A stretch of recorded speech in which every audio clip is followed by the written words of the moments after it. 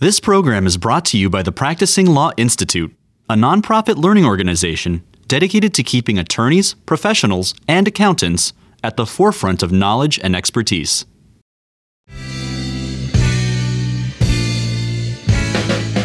Hello and welcome to the Insecurities Podcast, keeping it fresh and staying wonky on the latest securities, regulatory, and enforcement developments, with a practitioner's perspective on the stories you should be following.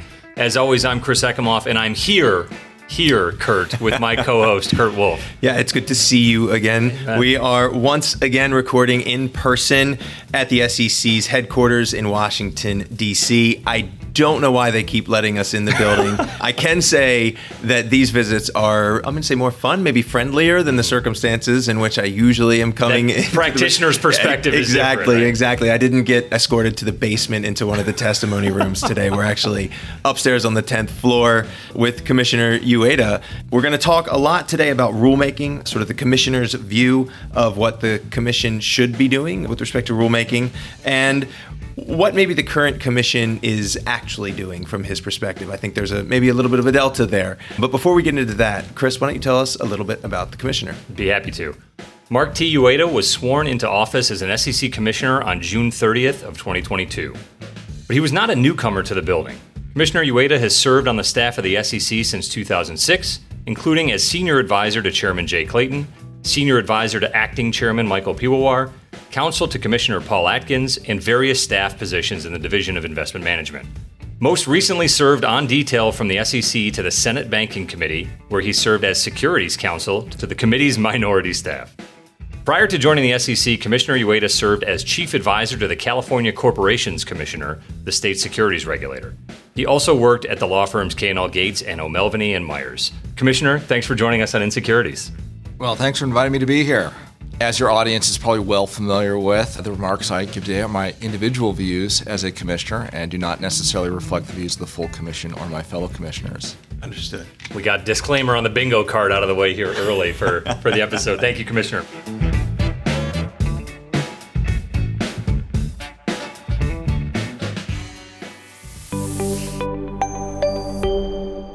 So, Commissioner, before we get into SEC rulemaking, let's talk for a moment about the U.S. capital markets generally. There have been many market innovations and enhancement in recent years, which include things like the proliferation of investment apps and commission-free trading. Kurt, we've talked a lot about on past episodes of the podcast. But, Commissioner, what's your view of the marketplace right now, and maybe specifically to retail investors? Well, that's a really important question. Although I do want to address something that Kurt said earlier. He said, I'm not a newcomer to this building. The only time he's been here is in our testimony rooms. Believe it or not, it was only 2 weeks ago was the first time I ever stepped in and saw what our testimony rooms look like on the second floor. And that Similar was review that Kurt gave? Yeah. Well, right now, especially with a lot of things not being done in person, we have all these rooms there. I'd passed by it many times, and I was taking a staff member there and said, I'm not quite sure what our testimony rooms look like. Let's go in here. I started in this building back in 2006. I had not seen it. So, all right, I now know what you're talking about when you say into these dark rooms. It's not as bad as I made it out. They're nicer than some other agency's testimony rooms. So I don't want to give a false impression here. Okay. Excellent. So, Commissioner, back to talking about the retail investors and how the market is from their view today. Well, I think it's really never been the better time to be a retail investor. I mean, we think about the developments that have occurred in the past 20 years alone, which doesn't seem like it was that long ago that it was 2003, but even before that, I remember to date myself as a kid growing up, you had the commercials from E.F. Hutton. When E.F. Hutton talks, people listen. And You'd actually have to call a broker. You'd actually have to go physically to a broker dealer. Now, what do we have? We have commissions that are very low, or in some cases, not an express commission. We have spreads that are tighter than ever. We have widespread access through mobile apps and the internet. One of the things that we've always thought were concerning, especially when we think about the ability of persons and households to accumulate wealth in this country, that in a bricks and mortar society, it's somewhat akin to the concerns that we had in the Community Reinvestment Act where physical bank branches were present. We have the same thing with broker-dealers. But now, by and large, as long as you've got access to the mobile phone network or the internet, you can access that. So another thing is either no or very, very low minimum balances. If you could imagine having a minimum balance of $5,000 for somebody who's just getting started, that can be a big hurdle or a deterrence to getting into saving and investing. It's all the more important today when we don't see the traditional defined benefit plan available. So between your 401k, between your IRA, between your other non-retirement savings accounts, you're going to have to prepare for your future. And I think it's really interesting to me, the reaction when I do talk to younger investors and you start talking about the time value of money and the return that you get if you invest early and how much your retirement outcomes can be different if you start putting away a little bit of money now when they're out of school in their 20s, and they can be modest amounts, and then as hopefully their income increases over time, they're able to put that aside and put more and more amounts aside, and then just it's a huge difference if you start doing that in your 20s than if you start doing that in your late 40s. And you spoke a little bit about how the ease of investing is now. Kurt and I were joking a bit down in the visitor center about some of the older photographs of commissions past and how different things may have been back then. E.F. Hutton may be predating a lot of that as well. So when things are as good as they are for retail investors today, how does that impact the commission and the mission of what's going on here in the building? The way I look at it, the securities laws are incredibly flexible, and I like to think that was so we can react to these changes. And it's one that we need to understand the technological changes and how that's affecting things. One thing that I first saw on one of my projects, came in here in 2006 with Commissioner Atkins, and after that went to go join our Division of Investment Management, and we were working on the summer prospectus. And a lot of it was, how should we think about prospectus delivery in the context of an electronic delivery world? Yeah. And again, the assumption was they would be on people's computer screens as opposed to mobile phones or iPads or things like that.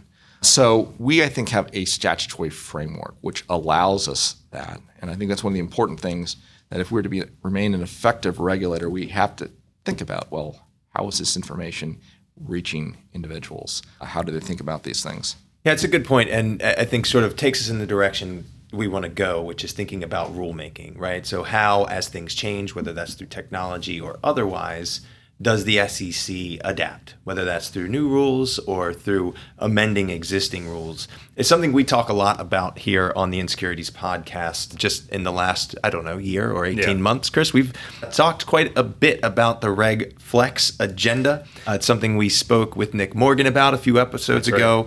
He was kind of talking about the traditional notice and comment rulemaking process and where maybe things look a little bit differently from his seat, at least, and how people like his organization, ICANN, can participate in the rulemaking process through comment letters. But sometimes that isn't always on the table.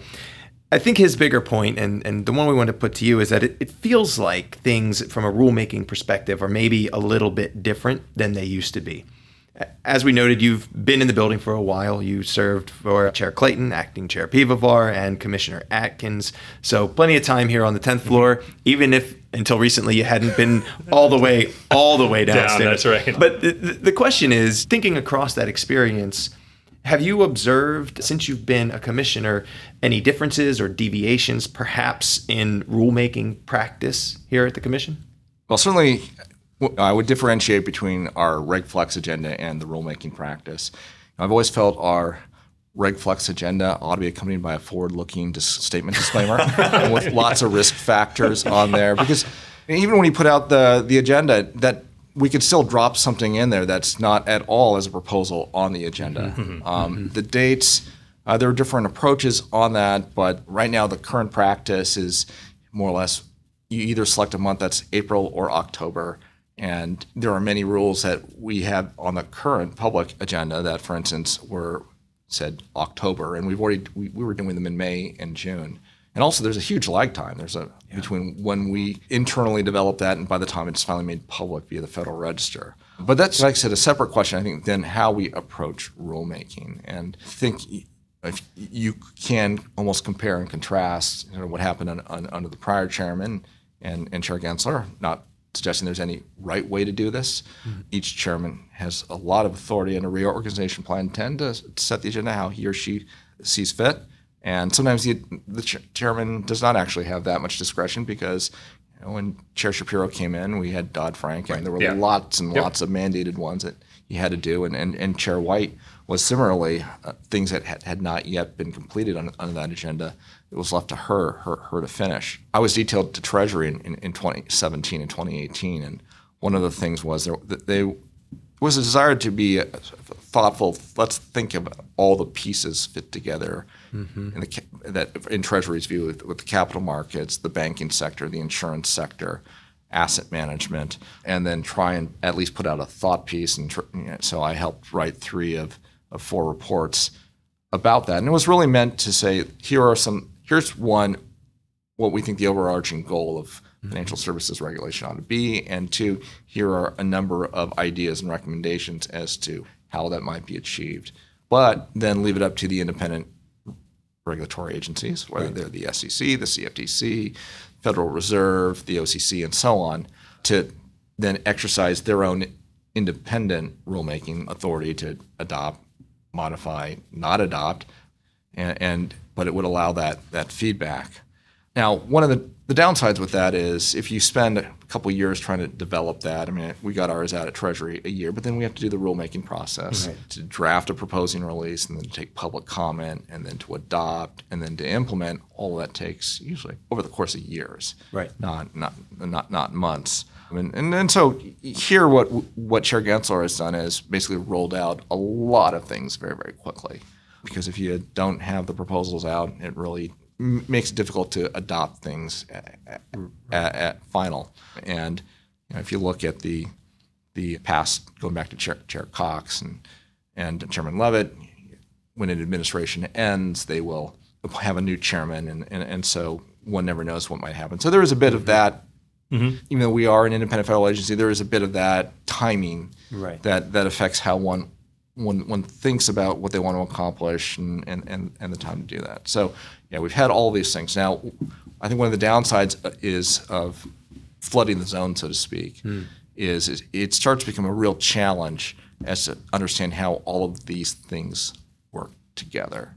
We're really worried about, for instance, in the trading and market space, about both fixed income and equity market and treasury market structure. I mean, we're doing some things there because part of our mission, fair, orderly, and efficient markets. At the same time, we're doing some things, for instance, with liquidity on funds. We have a separate proposal on that. How will those things play off of each other? And especially when, I think the real challenge for us as an agency is we have different bureaucratic units. I mean, that's a necessity. There's a reason for why we have trading markets and IM and CorpFin, but how do they all interact?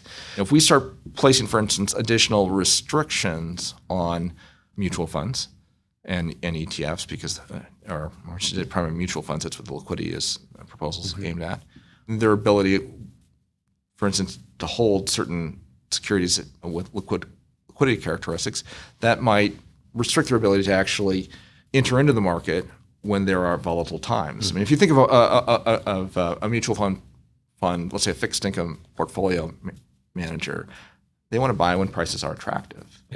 In times of market volatility, and we see, for instance, sudden declines in prices, rise in yields, portfolio managers say, I want to buy.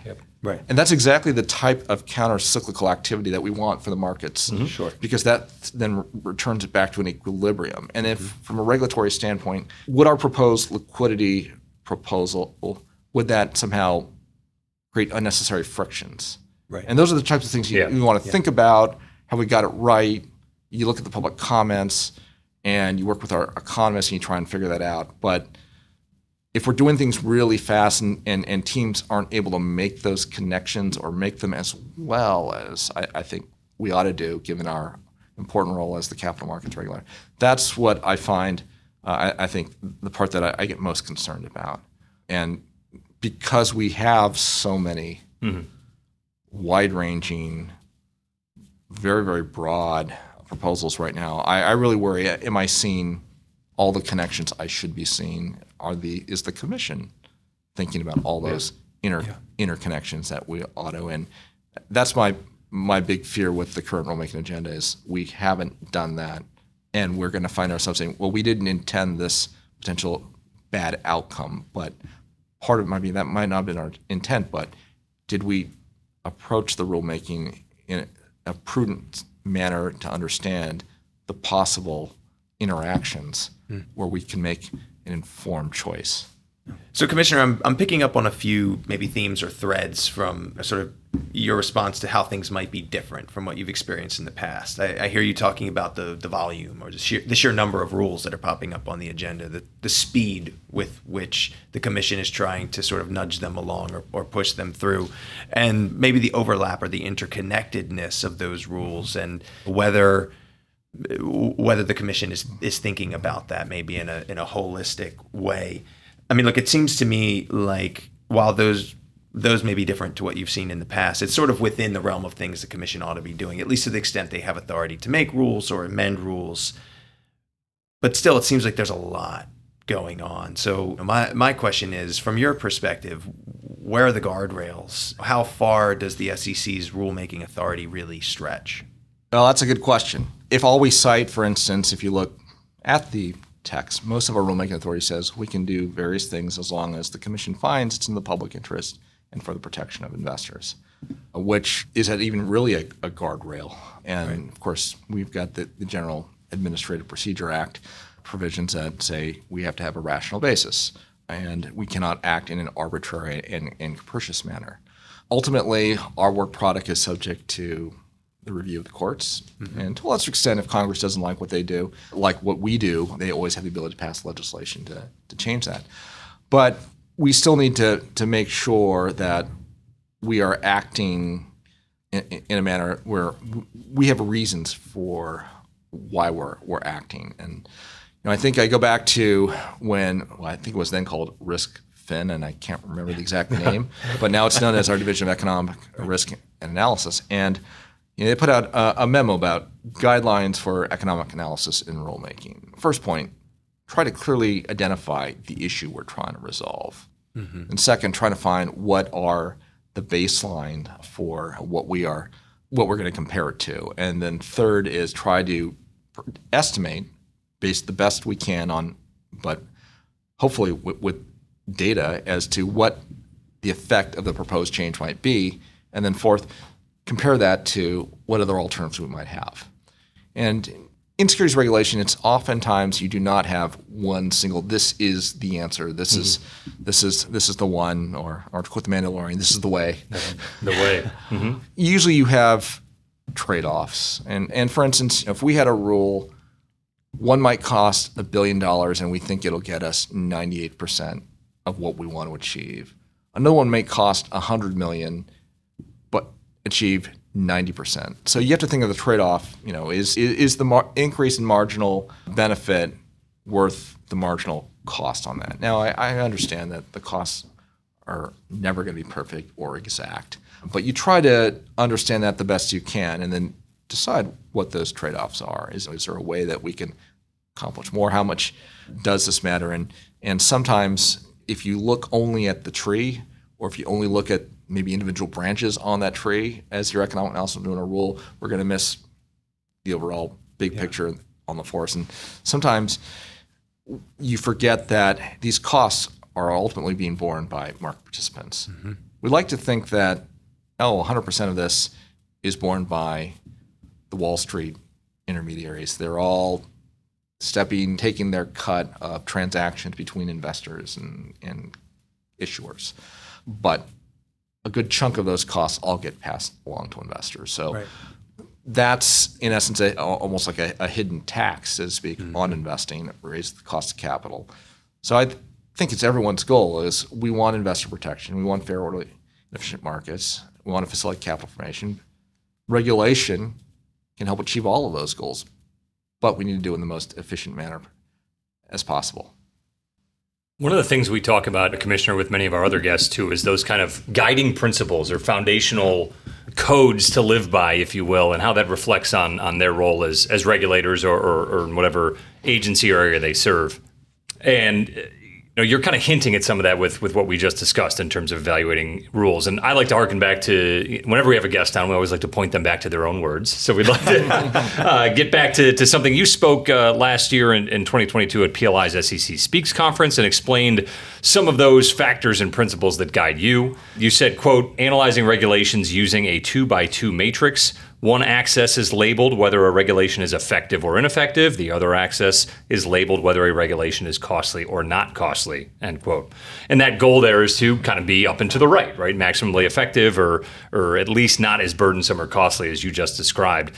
You talked a little bit about your position on where rules should fall, but how do you feel the commission as a whole is currently considering or developing or maybe even scoring on that scale? I worry because a lot of our rulemaking right now, we tend to fall back on what we call qualitative factors. Say, well, we can't figure out quantitatively what the impact is, but qualitatively, they'll use a phrase which I have criticized, is the commission believes. Okay, well, how did we reach this belief? And I think we have an obligation to articulate exactly why we've reached this belief. And a lot of times, I think the belief is really an assumption. We assume that this is going to work in this particular way. But again, how did we reach that conclusion? How well do we understand what investor preferences really are? One thing, when I go out to talk to retail investors, I was out recently at an event, an investors forum up in Wisconsin, and a lot of the retail investors said, we're not unintelligent people. We're not ill-informed. But I've got a master's degree, I'm a college graduate, but I'm just not interested in personal finance. That's why I'm going to hire someone to do that. And the vast majority, at least I think, on some of the surveys, say Americans are not that interested in personal finance. But in some ways, it's no different. Plumbing and electrical systems are important in our lives, but that doesn't mean I should know how to be the plumber or the electrician. I just want to make it clear that my wife should listen to that statement, that we should not be the plumbers and the electricians. But please, Commissioner. And that's why they do hire financial advisors, whether they are a broker or an investment advisor or sometimes both or others. And so we need to think exactly how the markets are reaching retail investors. A lot of I mentioned the flexibility of the securities laws. I think they were really written originally at a time where there was a lot more direct investing. People made their choices. Now we have a lot that does flow through an advisor or it goes through a diversified financial product, whether it's a mutual fund or an ETF or through something in a 401k plan and a collective investment trust. So we need to make sure that what we're doing informs all of those different avenues and not just only assume that it's a direct to retail investor channel. I think a lot of people who work at the SEC, we like it. One reason we work here is we like securities. We're almost passionate about this. But then you realize that's not how a lot of Americans think about being passionate about. Some are, which is great. Our listeners will be stunned by this news. Not everybody loves this stuff. Get out of here. No, that's and I think as an accountant, right, I'm always looking for the quantitative side of everything, right? I understand qualitative. Kurt, that's more maybe your alley than mine. Definitely more qualitative. Maybe higher quality too, but we'll leave that for another one. But I want to talk about kind of that cost-benefit analysis that we've revisited earlier. Earlier this year, in remarks to the Investment Company Institute, you warned of the, quote, perils of regulation by theory and hypothesis, end quote, which I believe kind of that the commission believes statement really leads into. You actually listed more than 15 proposed and final rules that are affecting asset managers and remarked that, quote, in the commission's rush to rulemaking, there is no question that significant compliance challenges and costs will result, end quote. So how can the commission do a little bit better job at that cost-benefit analysis or consider some of those quantitative factors? Yeah. Well, for starters, I think especially as we are proposing new rules, and even now when we're adopting them, we need to think about what are going to be the cumulative impacts of all the other things that we are doing. Because the big fear is you're going to try and, again, put it into these really small, very narrow pieces, but not be able to analyze everything as a whole. Right. As a whole. The benefits, for instance, when I think of the 4 proposals we put forth on equity market structure last December, one of the ones that we've got a lot of commentary on is the order competition model.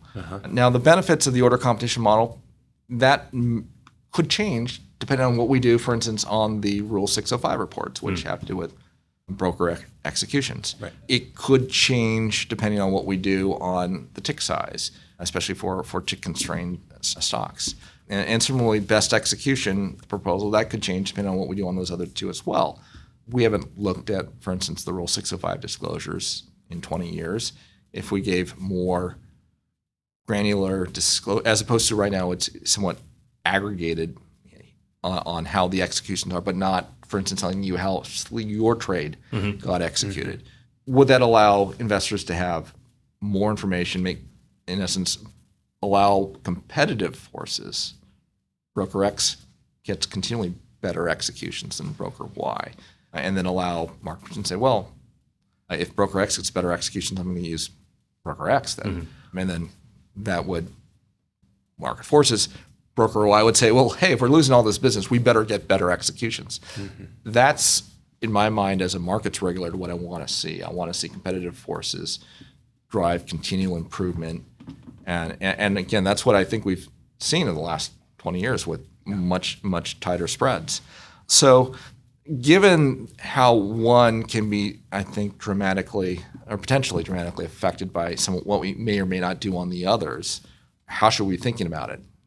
And our economic analysis ought to say this is the agency's view as to how we think about this.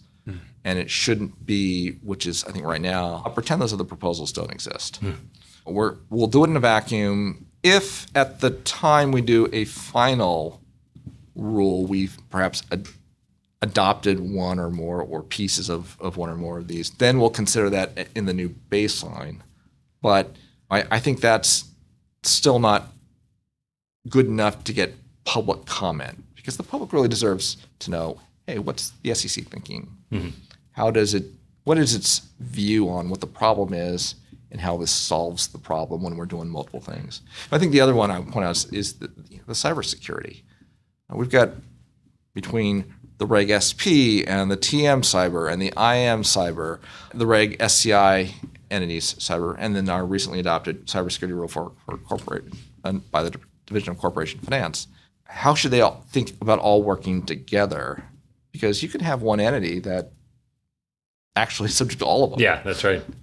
It's a scary Venn diagram if you don't know how to best do that. And that kind of flies, will be music to the ears of a recent guest we had, Kurt, or you recall all those weeks ago. Brian Corbett, who's the president and CEO of the Managed Funds Association, brought up that exact point of thinking about the cumulative effect of rules specific to the private fund space, obviously from his angle. So I don't think it's an easy problem to solve, but it's good to hear the commission's kind of thinking on that level and at least considering which way the wind may blow as these rules start to move into a final posture. Well, I'll remind you again of my disclaimer. That is how I, as an individual commissioner, not necessarily the full commission. Yes. Thank you. It's interesting to me, though. I hadn't thought about it quite like this before, the way you've articulated it in terms of the interconnectedness, because as an outside observer, you will sometimes see statements that say, like, today we have released a suite of rulemaking proposals that are designed to X, or today we adopted 4 new rules or amendments that are designed, right? Like, this is what happened. Chris, this is my moment. This is what happened with Reg BI a couple of years ago, right? We got a new Reg BI, we got investment advisor guidance, we got another piece of guidance, and like these, by their powers combined, everybody should know what's going on now, right? I guess I would have thought that there was more analysis happening on the interconnectedness of those rules, particularly to the extent that you're sort of rolling them all out together. But I gather there's maybe some room for improvement there in your view. Yeah, well, I'd certainly say there is no public disclosure in the proposal releases of our analysis of the interconnectedness of these proposals. Okay. Well, you've mentioned a couple examples of where maybe we could think a little bit more critically about the interconnectedness of some of the rules. I don't want to get too deep in the weeds with respect to any particular rule or subject matter, but there is an area we haven't touched on yet that because we're talking about the SEC at all, we have to, and that would be crypto, of course. I think you would agree with me that the commission has authority to create a rule, amend a rule, offer some guidance as to what a security is. But I think many have commented publicly, I won't share my view, that hasn't really happened, right? I know that some of the other members of the commission will say, well, look at the Dow report or look at some of the enforcement actions, and there have been quite a few at this point, and there's all the guidance you need to figure out whether or how you are operating in a regulated space. Commissioner, where are we with respect to crypto regulation? Well, you raise a great point here about our authority to define terms and definitions, and I think we certainly do under the statutes. Earlier, just a few minutes ago, you talked about the fiduciary interpretation. And I'd like to compare and contrast what we did with respect to fiduciary versus crypto. And the reason why I say this, both of them are similar in that they have as their touch point Supreme Court precedents. For fiduciary duty, it is SEC versus Capital Gains Research Bureau. And in the crypto space, it's of course investment contract, SEC versus W.J. Howey. So in the fiduciary, it was, the Supreme Court says there's this fiduciary duty. It's kind of worked out in various places. There are court case judicial decisions on that. But it's enough of a mishmash of different sources where the commission said, you know what, let's go out and put out an interpretation using, in essence, our authority to issue guidance on that. And the important part is now we have a fiduciary duty, because like I said, it's by case law. So what the First Circuit might have held is different than what the Eighth Circuit has held. So we can actually create a national standard. This is how the SEC views, and we will apply it throughout the entire country, or for all those who are registered with us, and have those duties. So let's contrast that to an investment contract under Howey. Well, we know that just historically, the investment contract, there are splits within the circuits. You could say, yes, we're going to apply the Supreme Court's decision, but guess what? The precedents in each of the circuits can differ. Well known, for instance, on whether you need pre or post offering efforts of others to satisfy Howey. The DC Circuit has one opinion, and there's a contrasting view in the 11th Circuit. So the whole mutual benefits versus life partners distinction. We could have done something like that with respect to crypto. This is how we think about the investment contract. And it would have the benefit of someone not having to think about circuit by circuit splits and precedent on that. We could have put it out for public comment. We could have, and to the extent that whatever we did at the end, someone really says you're wrong. Again, we're subject to judicial review of our decisions on that. And we could have gotten a decision on that. Or if Congress didn't like what they did, they could pass legislation on that to change that. But it would have been, here's how we think about it, here's how we apply the various components of the investment contract test under Howey. And this is how we would think about it, not just in one circuit, but throughout the whole country. So we haven't done that. Instead, we have done things through largely litigation. So far, I think we've had primarily settlements, but there are some that are now contested, and I understand these things take time to work their way through the courts. That's also another issue. Even when you get a decision of a district court, that does not have precedential value. It might have persuasive value as authority, but if it's a single district court decision, it's not precedent until it gets to the circuit court. So if we really believe that there are significant concerns in this area, why would you wait for potential years to do this when we could do it? Again, here's how we view the world. Here's what we think is in and out. My biggest concern when with enforcement is oftentimes you interpret the law to achieve an outcome in a particular case. There's less thought about programmatically what does this mean, because I think those who are involved in litigation, they're really thinking about the matter at hand, whereas yes, I do have to sign off on our enforcement actions as a commissioner or vote on them, but I also need to think about the broader policy issues.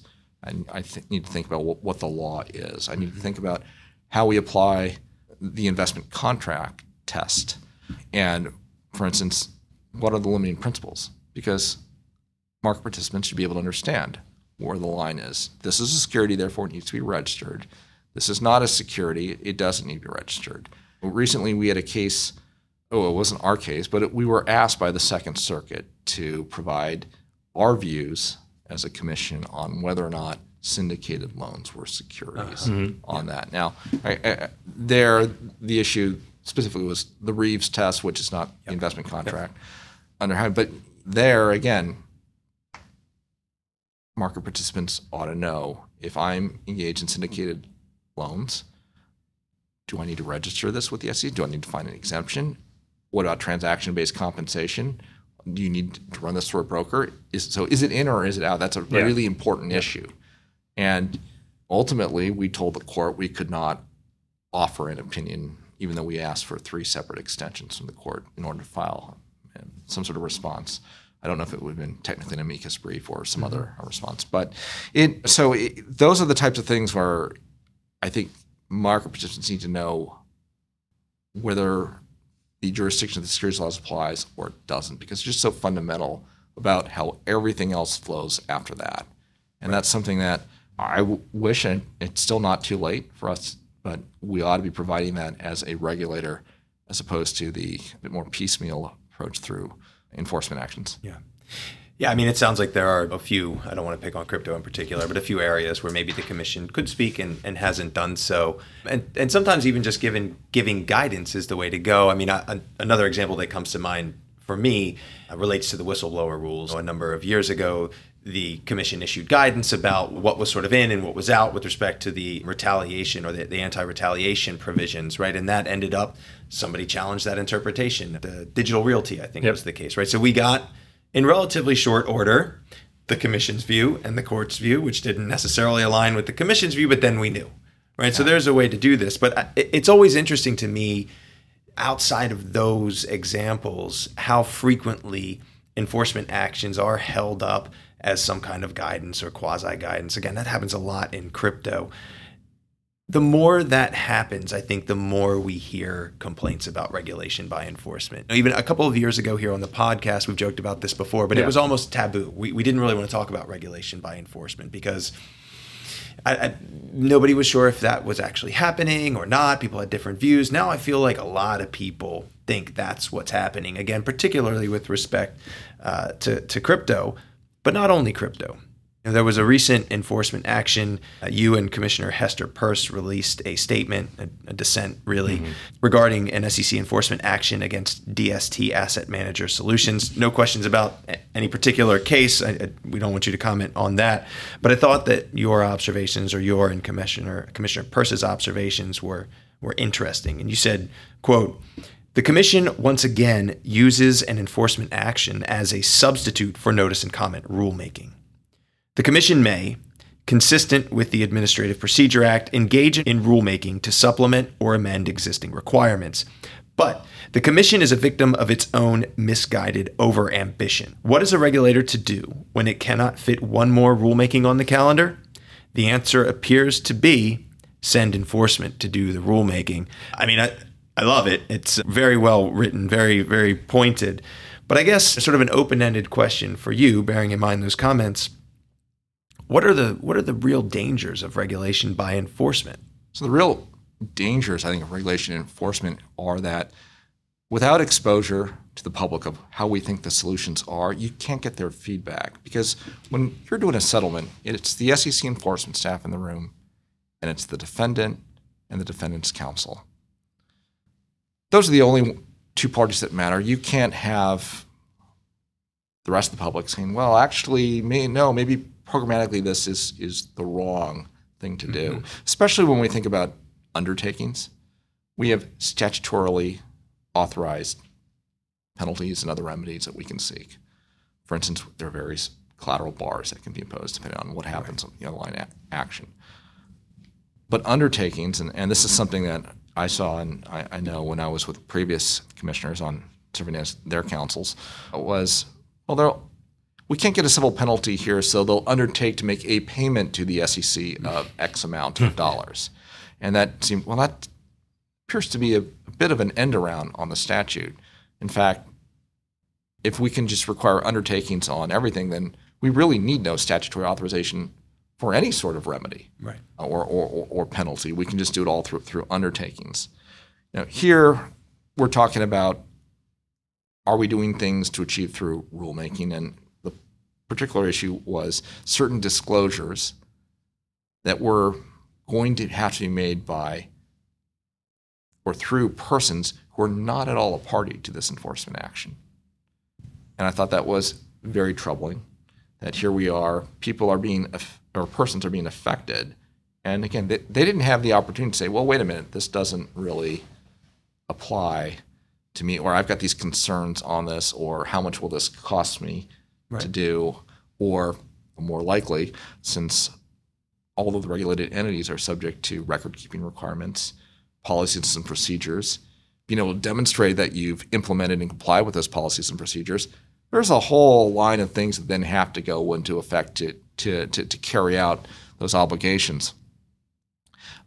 And again, none of that gets even brought into consideration in the context of an enforcement settlement. Right. I agree.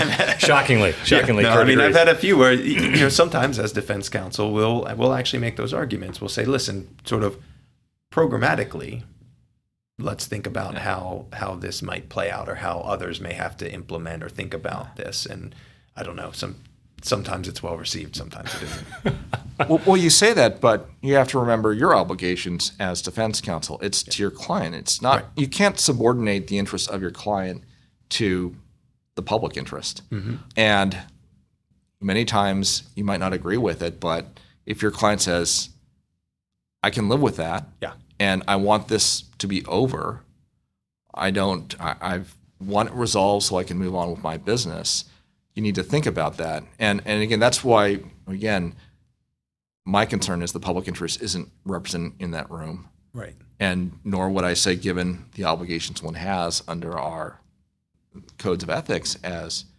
attorney, is it appropriate for someone to be representing that? Yeah. Commissioner, I know we've talked about a few things that really come down to what you just described in terms of their impact to the public interest, right? What impacts do we have from a regulation by enforcement, from the rulemaking process? And if I could repeat back what we're hearing from you, really an aggressive rulemaking agenda. What types of things should the average investor be looking out for? What type of risks are out there for them with what we're dealing with across all three of those fronts? Not just from that extension of, say, that individual case now impacting others in a similar situation with regulation by enforcement, but the market at large. Well, there are a lot of different participants in the markets, and I think they affect them differently. I principally think of the retail investor. Mm-hmm. Again, the retail investor is going to be affected. And what does it mean for them in terms of how they access financial products and services? And will it mean, for instance, additional costs? What will those costs look like? Will they mean services that they might like, but they can't have? Will that be a possibility of what happens if we go forward with our rulemaking? Will there be a decrease in choice? With regulation, and especially the compliance burdens, there is an economies of scale component to that. And so am I concerned about the potential anti-competitive effects of a very, very high regulatory burden? Yes, I am. And in fact, Congress tells us we should be concerned about that. Right? That's one of the provisions that was already in the Exchange Act, and then it made clear it applies to the other acts by NISMIA when they had the efficiency, competition, and capital formation consideration requirement. So those are the things, and they can be difficult to tease out sometimes, but I think retail investors, yes, there is always risk that a new development or a new method or new innovation might be to their detriment. But there's also tremendous opportunity on that. And for instance, going back, Chair Gensler's given some speeches on this, and perhaps some of the other commissioners as well, about digital engagement and certainly elsewhere outside, I'm talking about nudges. On things. What I would not want is the nudge to be don't invest at all. And I think what we've had is tremendous more ability to access those. And again, there are lots of opportunities there, and our job, I think, is to try and mitigate or reduce to the extent the downside risks of that. So thinking of the bad brokers out there and others, but there are many others out there.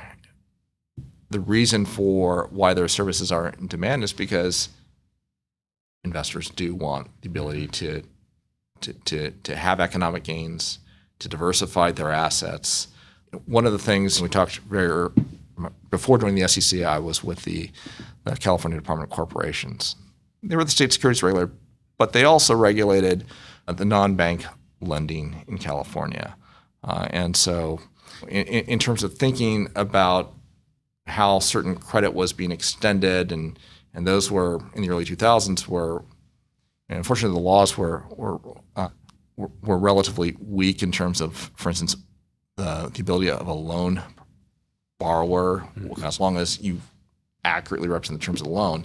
So very easy credit. And one of the things of, well, why are folks taking up so much credit? One of the things we got back through our investor education folks is people just don't trust the stock market. Because keep in mind, this is after Enron, Health South, WorldCom. We had the New York Attorney General out there, and it was all of Wall Street's crooked.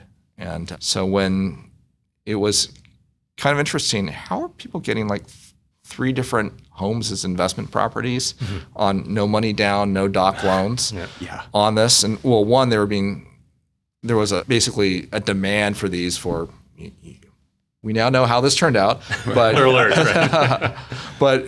but these asset-backed securities were vacuuming up all sorts of secured real estate.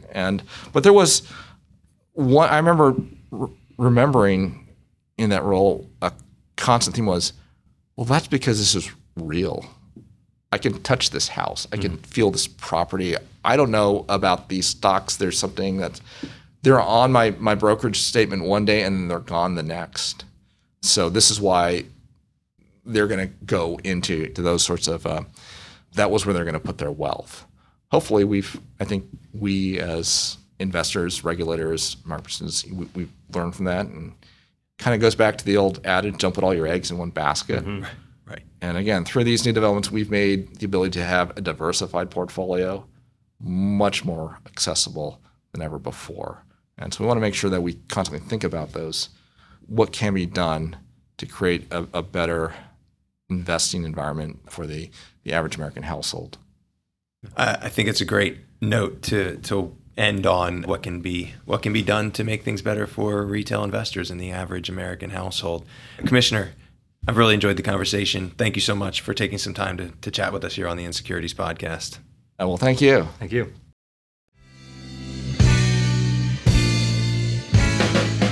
Thanks for joining us for this episode of the Insecurities Podcast, and a special thanks to our guest, SEC Commissioner Mark Uyeda. As always, we want to hear from you regarding your thoughts, comments, and topics for discussion on future episodes of Insecurities.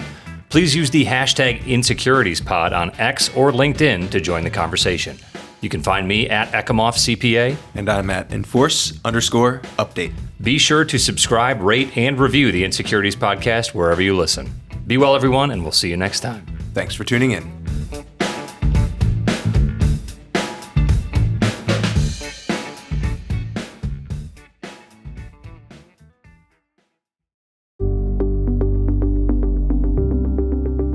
Thanks for listening to Insecurities, a podcast from PLI, the Practicing Law Institute.